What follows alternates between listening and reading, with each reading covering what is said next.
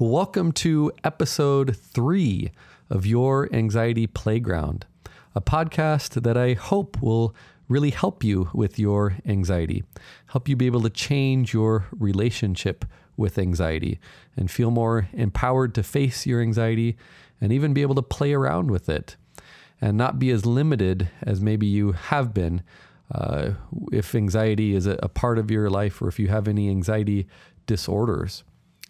My name is Nate Page. I am a licensed psychologist and a group psychotherapist, and I work with anxiety day to day with my individual therapy clients and my group therapy clients, and it's something that I really enjoy doing, and I really value seeing people make the changes that they make.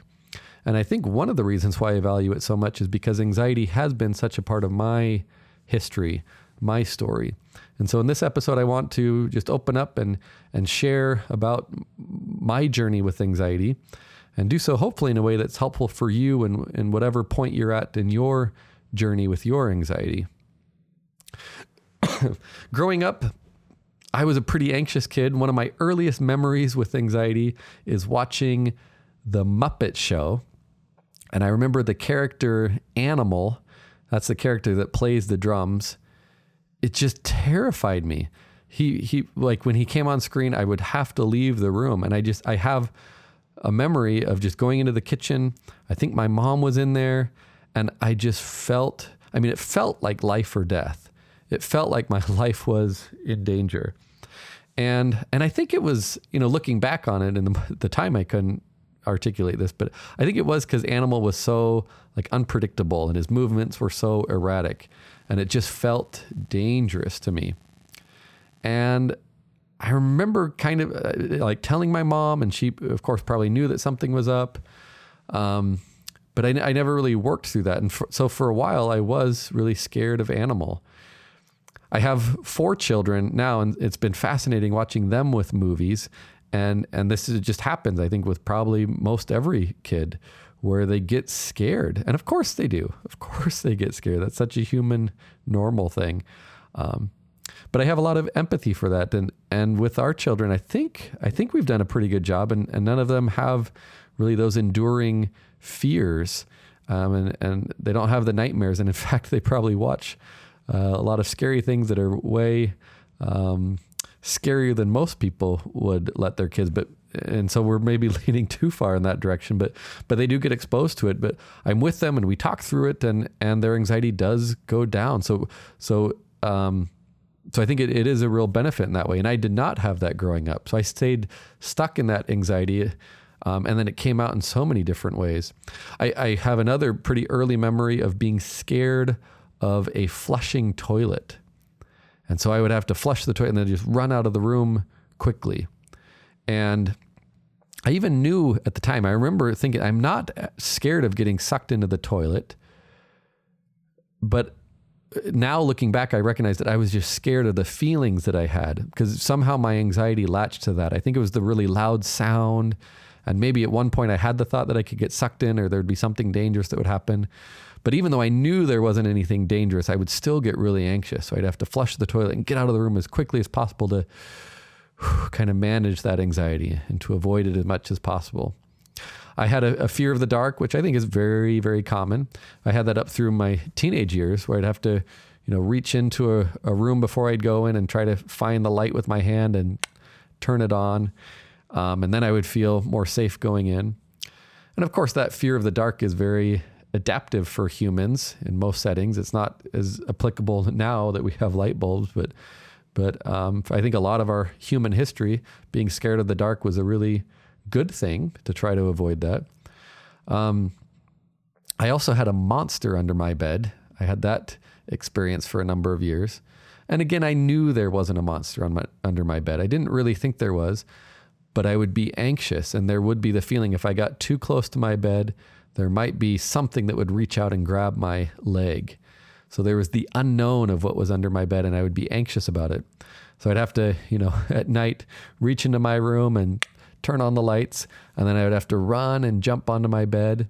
And then I remember for a lot of time, I don't know, it seems like maybe even a couple of years, I had this long stick that then I would use to reach across the room and be able to turn the lights off.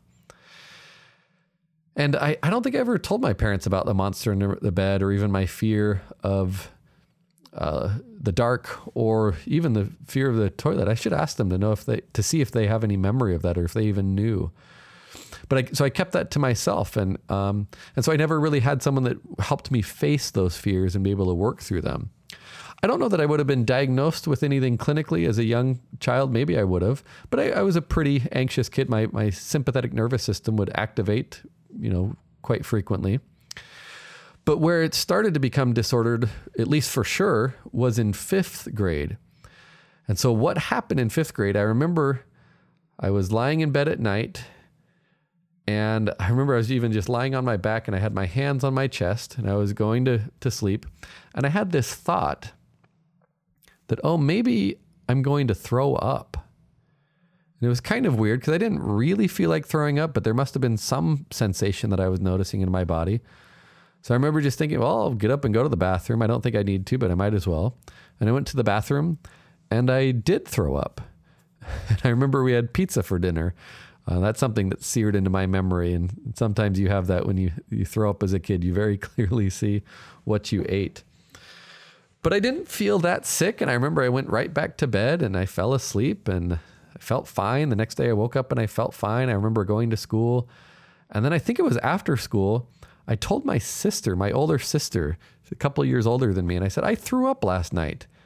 And I remember her saying, no, you didn't throw up last night. If you would have thrown up last night, we'd all know about it, or mom and dad would know about it, and you'd be really sick. And so I remember she didn't believe me, but I did throw up. I just felt fine. But then that night, going to bed, I started to feel scared.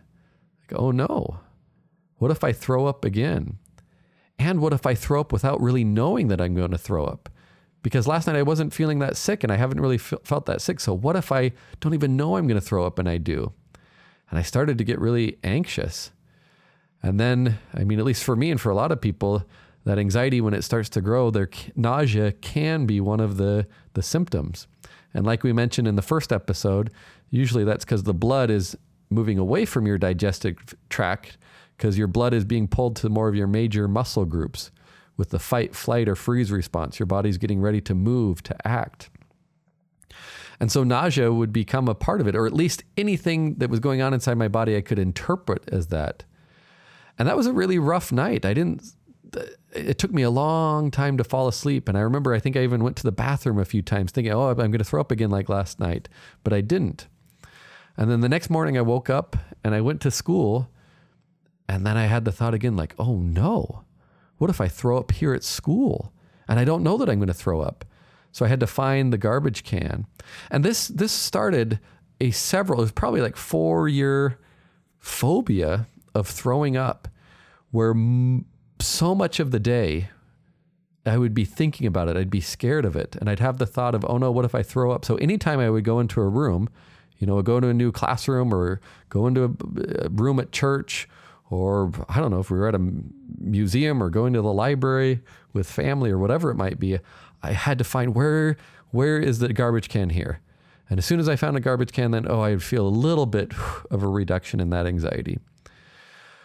But, and I think it was probably a week after that night where I did throw up, I had my first panic attack. I was sitting in music class in 5th grade, and I was having that very, routine. Oh no, I'm what if I throw up in here? So I have to find the garbage can, but then I feel really anxious, and oh no. And I would be in and out of that place. So I'm feeling nauseated, and I couldn't focus on what my teachers were saying a lot of the time, because I was so much stuck in that phobia. And then just because it was me, and a lot of people are like this, I never told anyone about this. So I was really stuck in it by myself. But I was in music class, and it really started to spiral. And I remember just raising my hand quickly and it saying, can I go to the bathroom? Can I go to the bathroom? And the teacher let me. And I went to the bathroom, and I had a full-blown panic attack in the bathroom stall in my elementary school. And I honestly don't remember it that well. I think I've kind of blocked it out in some ways, but I remember it was that experience of, I am going to die. This is so horrible. Something so terrible is going on for me. This is it. This is the end. because I was just so panicked. And that happens a lot of time if you don't know.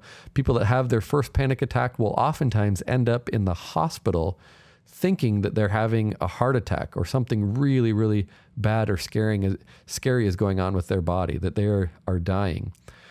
So I had that, and it probably lasted 10 to 15 minutes, which is pretty normal for a panic attack. And then I calmed down a little bit, and I went to the front office, and I told them that I was sick, and my mom came, and I remember having the bag, like a grocery bag or something, in case I threw up. And in hindsight, looking back, it was very clear that I was just having a panic attack, and I wasn't sick at all, but I was so scared of throwing up. But in the moment, I really thought that I was sick, and my parents thought that I was sick. And I went home, and I was just so anxious for the rest of the day. And I clung to that garbage bag. And I did have this thing too, where I started to at night, because that's when it would usually get really worse, because that's when I threw up at first. I would have to have a bucket just in case I threw up. And I don't know that I have a memory of how the OCD started, but I would develop these compulsions that were anxiety management techniques. So I think for a while I didn't step on cracks growing up. You know, the phrase, don't step on a crack or you'll break your mother's back. But that became a real thing after this fear of throwing up came, because I would feel a little bit anxious about the thought of stepping on a crack. So I would work really hard to not step on cracks. I would repeat phrases in my head, and I would even repeat words in my head, and I would have to repeat words a certain number of times. And I remember stop was one of the words. I would say in my head, stop, stop, stop, stop. And I would get to where I would have to say the word stop in my head 12 times before I would finally have that reduction in anxiety for a moment. I would have to touch my body symmetrically sometimes. For example, if I bumped my right foot, then I'd have to bump my left foot in just the same way. And if I did that, then my anxiety would go down. If I didn't, or if I couldn't bump my other foot in the same way, the anxiety would start to increase. And of course, I didn't think in this way, but I would be scared that I would have a panic attack. So I'd have to really up the ante on whatever the compulsion was to manage that anxiety. And then there were a number of things like that. But one of the big things was, and so we would pray, and I learned how to pray growing up. And so I would pray at night before going to bed, and I would just beg, I would plead, I'd say, please, please, please, please, please make it so that I don't throw up. And it got wrapped into this thing where I would have to say the word please a certain number of times. And it felt like, if I said please enough, then it would really matter. Then God would maybe make it so that I wouldn't throw up. And I at least have a memory, and I don't know for sure, but I have a memory in my mind that I think I got up to 67 times that I would have to say the word please. And this, of course, grew over the years as I would say my prayers at night, but I would have to count in my head, please, please, please, please, please, please, please. And then when I, would hit, 20 pleases, then I would finally feel that anxiety reduction. And then it got up to, of course, 67 is at least the number I have in my mind, but it was high. It was at least in the 60s. So hopefully, if you don't have obsessive compulsive disorder, hopefully this is giving you a sense of what it's like for someone with that. If you do have obsessive compulsive disorder, I'm sure this is resonating for you. And even if you don't, anyone with anxiety can resonate with these things. And I do school assembly programs with elementary school, and I've even done middle and high school. Last month I was in Pennsylvania with a school district there in Wilkes-Barre, Pennsylvania. And so I did 6 school assembly programs. And I usually share this story about me with anxiety. And I do it because inevitably there's somebody in the audience that doesn't yet know that they're struggling with OCD, obsessive compulsive disorder. But as I share these things, the light bulbs go on for these few students. And I talk about a lot of other things, and the light bulbs go on for different people with, different mental health disorders that we're talking about. But OCD is a really fun one because lots of times people don't know, but the light bulbs will go on as they hear me talk about it, and they're like, oh, that's what's going on for me. And that can be really empowering and helpful for someone to recognize this is OCD. That's what I'm facing. And then you can get the appropriate treatment for that. So that's one of the things that might happen with me sharing these stories, is that you'll recognize things in you that you hadn't known before and be able to get help in ways that you haven't had before. And so this lasted quite a while, that I had these OCD, anxiety coping tendencies. And so for sure, if I would have gone to therapy, and I never did, I would have been diagnosed with OCD. It was pretty clear cut and dry. And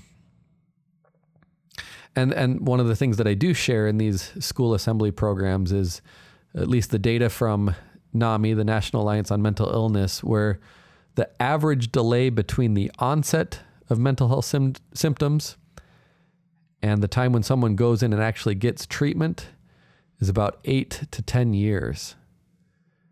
So that for sure played out for me. I had a panic attack in 5th grade. There was very clear OCD. I had this fear of vomiting that was really consuming a lot of my energy day in, day out. And the first time I went to therapy, I was 22 years old. I was in college and went to my college counseling center. So I had years and years and years of untreated anxiety. And then I also developed depression in my later teens and early 20s. And so that's one of the reasons why I do these school assembly programs, especially with elementary school students, is hopefully help those light bulbs go on and to catch these things so much earlier than waiting the 8 to 10 or more years. And so I'll share with people too, like, the thought of if you broke your arm and you waited 8 to 10 years before going to the doctor, I mean, that would create all kinds of trouble. So to continue the story, and hopefully this is helpful as I talk about this, when I do talk about my fear of vomiting with schools, it's kind of fun to see because you can see the squirmingness and the people that really do struggle with throwing up. And what happened for me is it would consume me. At times it would be better, but at times it would really be worse. But what really helped me was when I finally threw up. And it was years and years before I threw up. And I think I was a sophomore or a junior in high school. I was at a track meet, and I remember feeling nauseated before running the 200-meter dash at the end of the meet. And I told my coach, and he told me to lie down on my back with my feet up against a wall. And I did it. I don't know if that was the best advice. But then when it was time, I got up and went over and got in the starting blocks, and I ran the 200-meter dash. And when it was over, I threw up. I remember I threw up everywhere in the grass. And then I think I made it for kind of the second round to a garbage can, and I threw up everywhere. And so it was this kind of big, glorious, just throwing up in front of a lot of people. A lot of people saw it. I remember in the stands, afterwards, my family and family friends were all talking about it. But so it was this interesting thing where my worst nightmare happened. The thing that I'd been terrified of for years, it actually happened. And it was sucky. I didn't like it. It was very unpleasant. Nobody really likes throwing up, but I handled it. It was like, oh, that was it. That was the worst it was. And really from that moment, it made this shift like, oh, if that happens again, that would suck. I don't like that. I don't want that to happen, but I can handle it. And so the anxiety really went away. And I mean, I've never liked throwing up, but as the years have gone on, I've gotten so much more comfortable with it. And I can face it. I can handle it. And I'll still have those feelings of nausea that might come up, and even, seeing other people throw up or talking about throwing up. And so as you're listening to me talk about throwing up, you might notice those feelings come up for you, but I'm just so much more okay with it. Like, sure, I feel nauseated now. And maybe I really am sick, and so the nausea is part of that, or maybe it's just my anxiety acting up. But even though this is unpleasant, I don't like it, I can handle it. And so that's a shift that, last episode we talked about exposure work, and that's the shift that we're always wanting you to make with anxiety. Is to go from that kind of rigid place of, oh, I can't handle this, it's too big, it's too scary, it's overwhelming, to I can face this. I can handle it. It might be big. It might be sucky. It might be painful. It might be uncomfortable, but I can handle this. And when people make that shift, that's when the anxiety tends to go away. And so that's something that I'm really actually grateful for. In some ways, I'm grateful that I, had all those years of high anxiety and the fear of throwing up, because that really helps me first empathize with clients, but then also help guide them through that process of being able to face your fears and doing the things that you don't want to do. They're counterintuitive, but are really helpful. And so, and it was a similar thing with panic attacks. Those went away after I got to that place of, okay, I don't like panic attacks, but whatever, here they come, let's do this. And then they didn't really come. The anxiety would increase a bit, but it never folded over on itself and became a panic attack. And then it was a similar thing with OCD, and this was a longer process and something that lasted, into my 20s. But I made more and more conscious decisions that I'm not going to engage in those compulsions and let the anxiety come.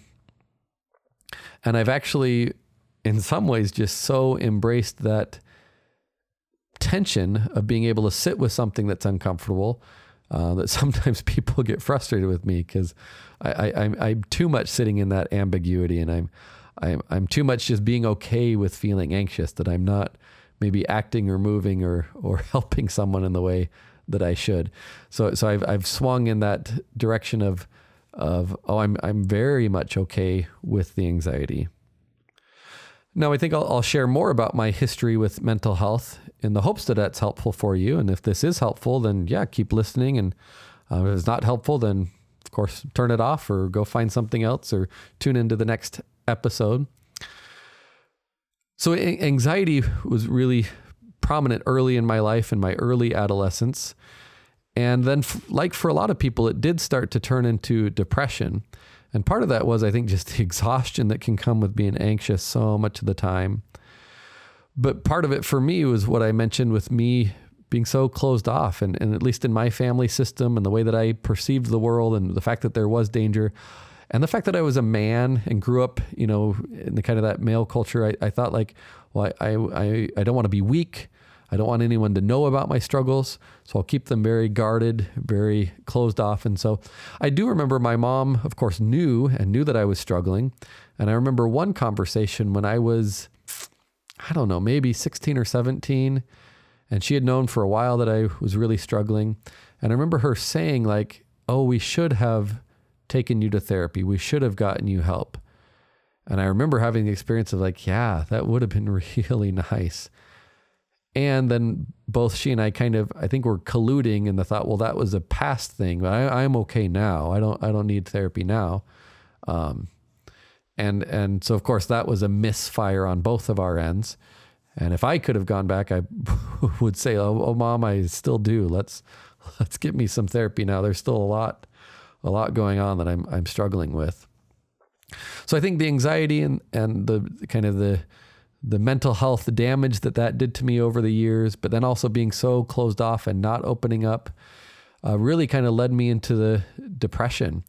And so, I mean, I grew up in the LDS Church, the Latter-day Saint, the Church of Jesus Christ of Latter-day Saint, so the Mormon church.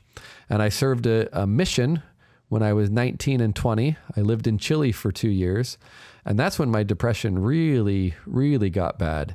And I didn't even know it. I remember coming back from my mission. So I would have been 21 years old. And it was like a month or two after I got back from that 2-year mission. And it was, I think, one of my college textbooks. It was a book that I picked up off of a shelf at home. And it had a list of the symptoms of depression. And I remember reading through the list and going, oh, because most of them were hitting for me. And then I recognized that, on my mission, when I was in Chile, I was really depressed. And if I start to look back, it was starting, in my later adolescence. And there were those feelings of shame, that excessive shame and guilt, the sense that I'm not good enough. And there must be something maybe wrong with me, something inherently flawed. There was definitely some difficulties concentrating. I had some struggles with appetite. I had struggles with sleep And at least on my mission where I wanted to be sleeping all the time, and I couldn't because that wasn't part of the program, but it just was so appealing because when I was sleeping, I would escape both the anxiety and those depressed feelings for a while. And then I did start to develop thoughts of suicide and self-harm. And at least for me, and so I probably should have, the trigger warnings and should have maybe started this episode with that. Because this can be really tough for some people to hear. But for me, I never developed any plans, but it became a daily thing. And I was in so much emotional pain that I would think about it, and there was some appeal to it. And I remember, so we have companions, someone that we go around with. And I remember, he knew that I was struggling and, cause I was not functioning very well. But yet of course I couldn't really open up and talk about things. I didn't know how to do that. So I was all wrapped up and tangled inside of me. And that of course led to more and more of that thought of, I'm just a bad person. I'm a bad missionary. I'm not good enough. But I remember having one kind of conversation at night as we were going to sleep, and I didn't mention the suicidal thoughts, but I did mention that I was struggling, and I of course didn't know that I was depressed. And I remember there was some kind of relief to that. But then I also have a clear memory that it didn't seem like he knew what to do with it. And at least in my perception, he was kind of glad when those few moments of conversation were done, and he and I could kind of go back to pretending that things were all okay. So that was an unfortunate thing, but again, something that now I'm really grateful for, because that really helps me be able to empathize with people that are going through depression. And it's something that showed up again, now and then throughout my life. But what was really helpful for me was when I was 22 years old, I'd already been studying psychology for a bit as an undergraduate, and I finally went to the counseling center at my college to meet with someone. And this was a hard thing to do.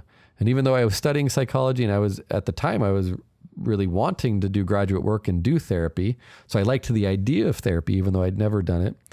And I do remember sitting in the waiting room at my college and just being so scared that what if somebody I know is here, and what would they think about me? And so all that stigma was so much a part of me.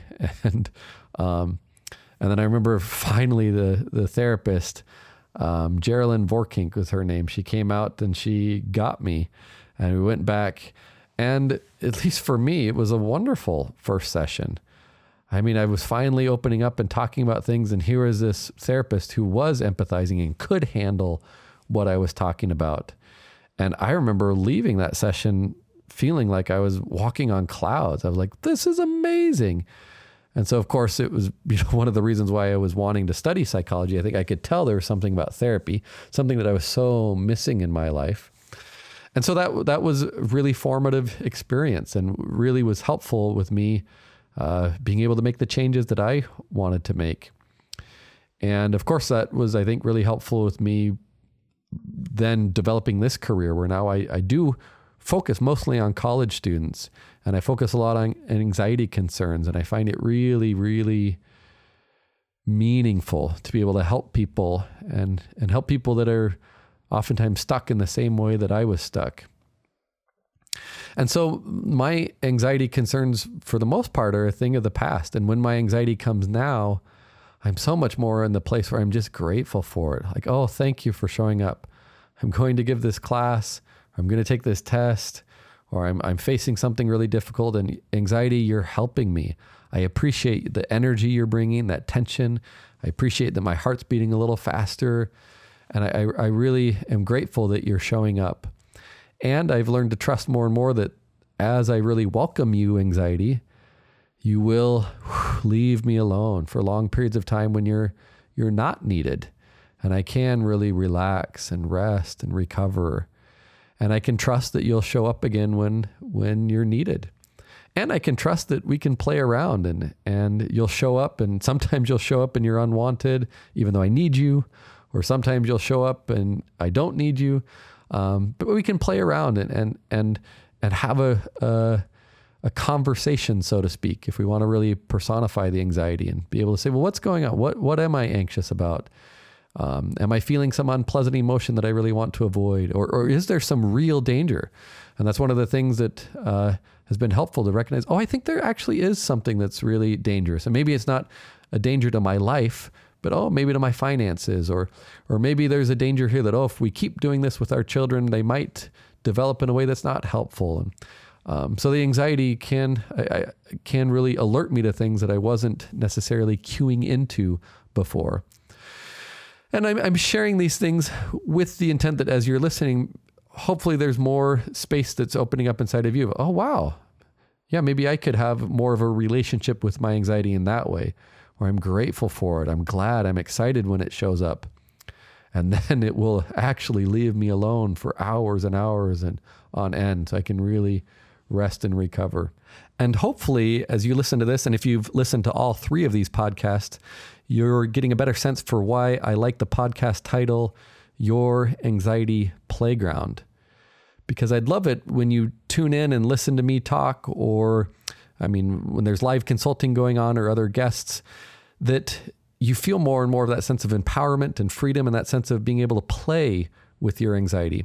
And I think that's one of the biggest things that can help you get unstuck from a relationship with your anxiety where you feel really maybe a victim to it, or it has too much power, or you're really entrenched and it's really rigid, and it is a really big, scary thing that's overwhelming. But to be able to have more and more experiences where not only is this not overwhelming, but I can play around with this. I can have fun with this. So I think we'll end the episode at this point. I, of course, have a lot more stories, a lot more I can share about me and my journey with anxiety and other mental health concerns. And I hope to do that throughout the duration of the life of this podcast. And I hope, of course, to get a lot more stories in the podcast of people like you that want to call in and have some live consulting, or other guests. Because I do think being able to hear other people talk about their anxiety is one of the best things. It's one of the reasons why I love group work and I love anxiety in group work, because there's so much vicarious learning that can happen as you see other people and some of the similarities that you have with them, but then also some of the differences. And so it's a really powerful thing to be able to witness somebody being open and vulnerable and talking about their struggles, and especially when those line up with the struggles that you are having. And as always, this is not therapy. And so if you're needing therapy, please go and find it and find someone that can help you. And I am curious how this is landing on you. And so feel free to shoot me an email or leave a review and let us know how this is impacting you. I'd really, really like to know that. And of course, let us know if there's things that you would like in this podcast, and we'll see if we can make that happen. Hope you have a wonderful day, and would love to connect with you again in our next episode. Take care.